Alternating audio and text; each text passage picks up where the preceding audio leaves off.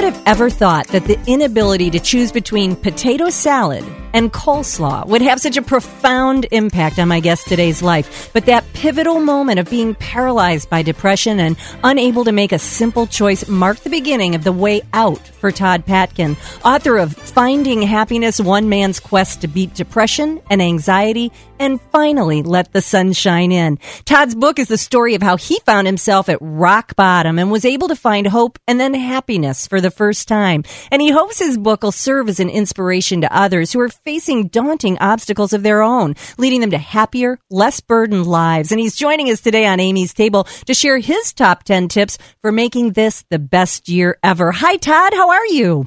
Amy, I'm fabulous. It's great to be with you today. Well, you know, I've got to say that I read some articles and excerpts from your books occasionally, and they're always very insightful, and your top 10 tips are really no different. And you talk about the first one being, if you don't exercise, start. Is exercise really part of a happiness plan?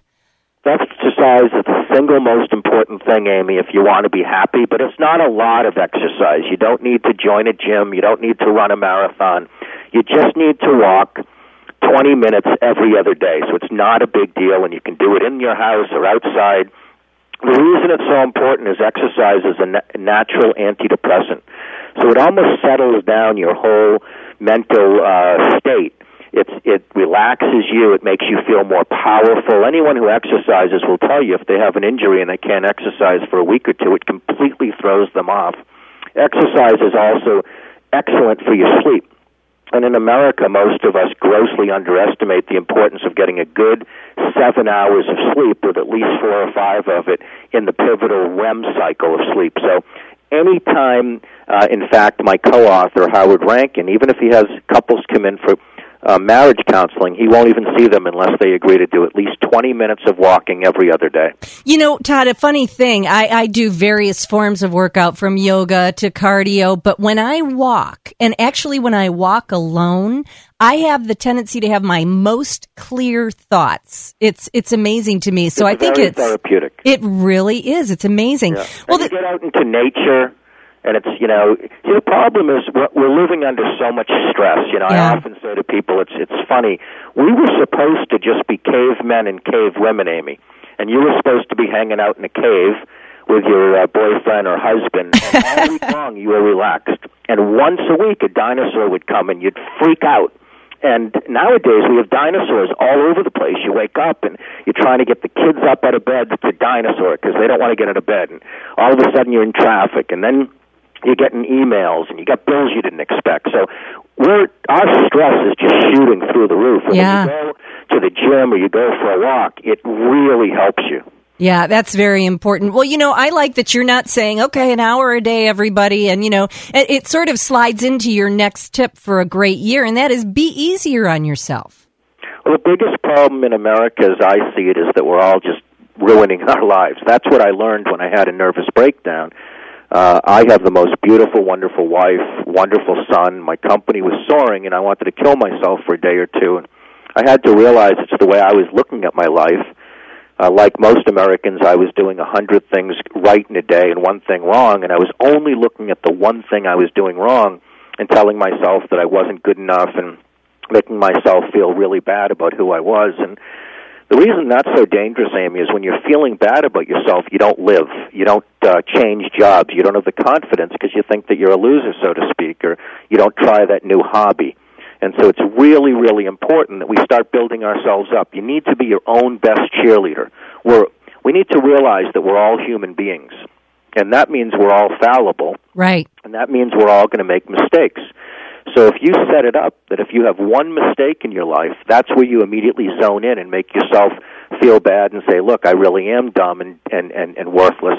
Well, you're setting yourself up, if it was a game, to always lose, because there'll always be one thing you can focus on to feel bad about. Todd, it is so funny you say that. The cooking school that I run, we have feedback forms for our guests after the class, and they fill out a 1 to 5 about the instructor or the menu or whatever, and the instructor might get all 5s, everyone's saying how great they are, and one person will make a 4. And that instructor, that's all they'll think about, the failure of their class. And I think to myself, oh my It's true. We zone in on that one thing. You do have to be easier. Well, the other thing that's so interesting is not directed to ourselves at all, and that's some way to put our own gifts and talents to work. Explain that.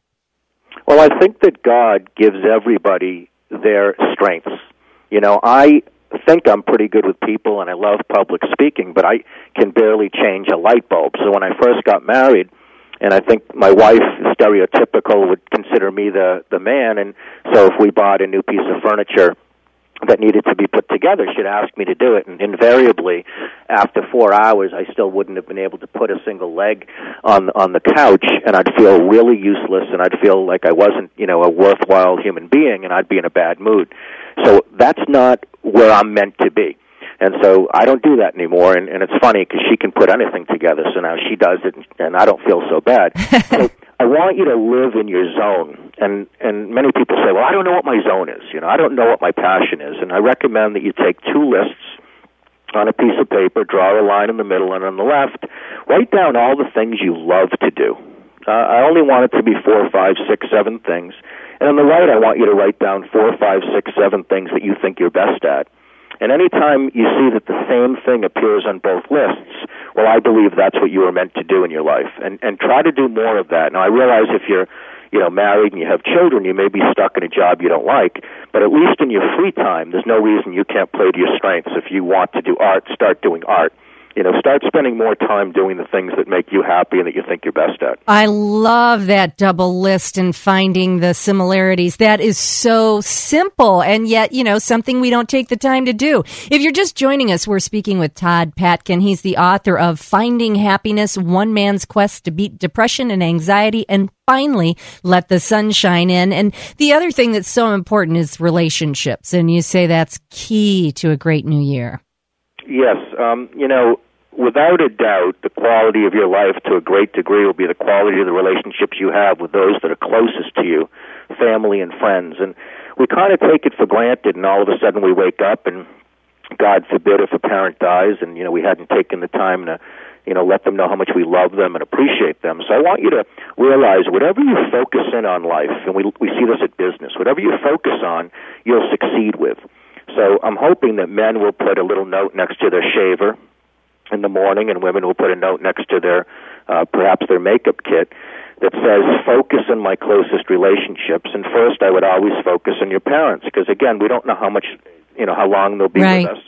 And spend time with them where you just take mom to lunch, and someone says, well, I haven't talked to my mother in 2 years because she didn't accept my spouse. Well, you know what? Take her to lunch, tell her you're still mad about that, but you still want to thank her for all the diapers she changed, and you may not like her right now, but you really love her. And with your dad, same thing. But the most important thing is to focus on your kids and your wife. And with kids, I'm very concerned about the whole term quality time. Believe it or not, Amy, I think quality time is really awful. It's an awful term, because I know I had become a workaholic, and a lot of people, they become workaholics because that's the only place when you're older that you really get accolades and your ego is stroked. You can come in early, stay later, and you're going to get your bonuses, and you're going to get your raises, and you're going to be a hero. I always say, even if you're the best mom or dad in the world, your kids are too smart to tell you you're great because they want you to feel guilty, so you keep taking them to Disney, you keep buying them gifts. So the kids won't tell you you're great. And after 10 or 11 years of marriage, if you've been married that long, most likely your wife has gone from telling you you're the best to now she's telling you you're a little bit of a putz, if you know I'm a Jewish guy. You put on a little weight, you don't take the trash out enough. So we want to really make sure that we don't get too caught up in working all the time and thinking we can just give a half an hour to our son, a half an hour to our daughter.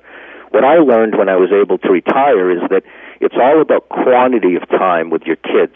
For example, I have a 17-year-old son, and if I were to just come home and say, Josh, every Friday at 4:30, that's our hour together, he'd look at me with 12 heads and run the other way. But if I'm just hanging out on the couch, and he's hanging out on the couch, he actually comes to me when he sees a funny YouTube video, or when he's watching Family Guy, and I don't like it, but he likes it. He'll say, Dad, you got to, watch it right now. It's great. So you really need to spend time with your kids. in terms of marriage, which I think is incredibly important, too often when it comes to our spouses, we stopped making them feel special and we stopped making them feel great. And that's the most important thing you can do in a marriage, is continue to tell your wife or husband how beautiful they are, how much you love them. Very, very important. Well, Todd, I want you to send us out on the last two that I think are so important for making it a great year, and that is forgiving someone who's wronged you and becoming a giver. Just touch on those really quickly before we let you go. I also want to just tell everybody my website, www.findinghappinessthebook.com, findinghappinessthebook.com. I actually have a 12-week program to living a happier life, and it's all on video, and a lot of this stuff's on video. Oh, nice. Like what you're hearing. Yeah. You mentioned, what were the two you wanted me to send out? Just about forgiving somebody who's wronged you and then also becoming a giver. I know that's key. Yeah, forgiving people is so important because we want to live in the present. Most of us spend less than 30% of our time living in the present because we're so angry about people who wronged us in the past and we fear the future. So, look, if somebody, really upset you in the past, they're off and they're not even thinking about you anymore, but you're letting it, eat away at you. It actually makes you sick. We've done studies where it gives you a cold and eventually you can even get cancer if you're so upset with people. So just let it go. Let it go for you, more so than even them. And Todd, there's a saying around that I just love, that is, not forgiving someone is like drinking poison and expecting your enemy to die. 100%. Yeah, 100%. It's like, get over it, forgive it.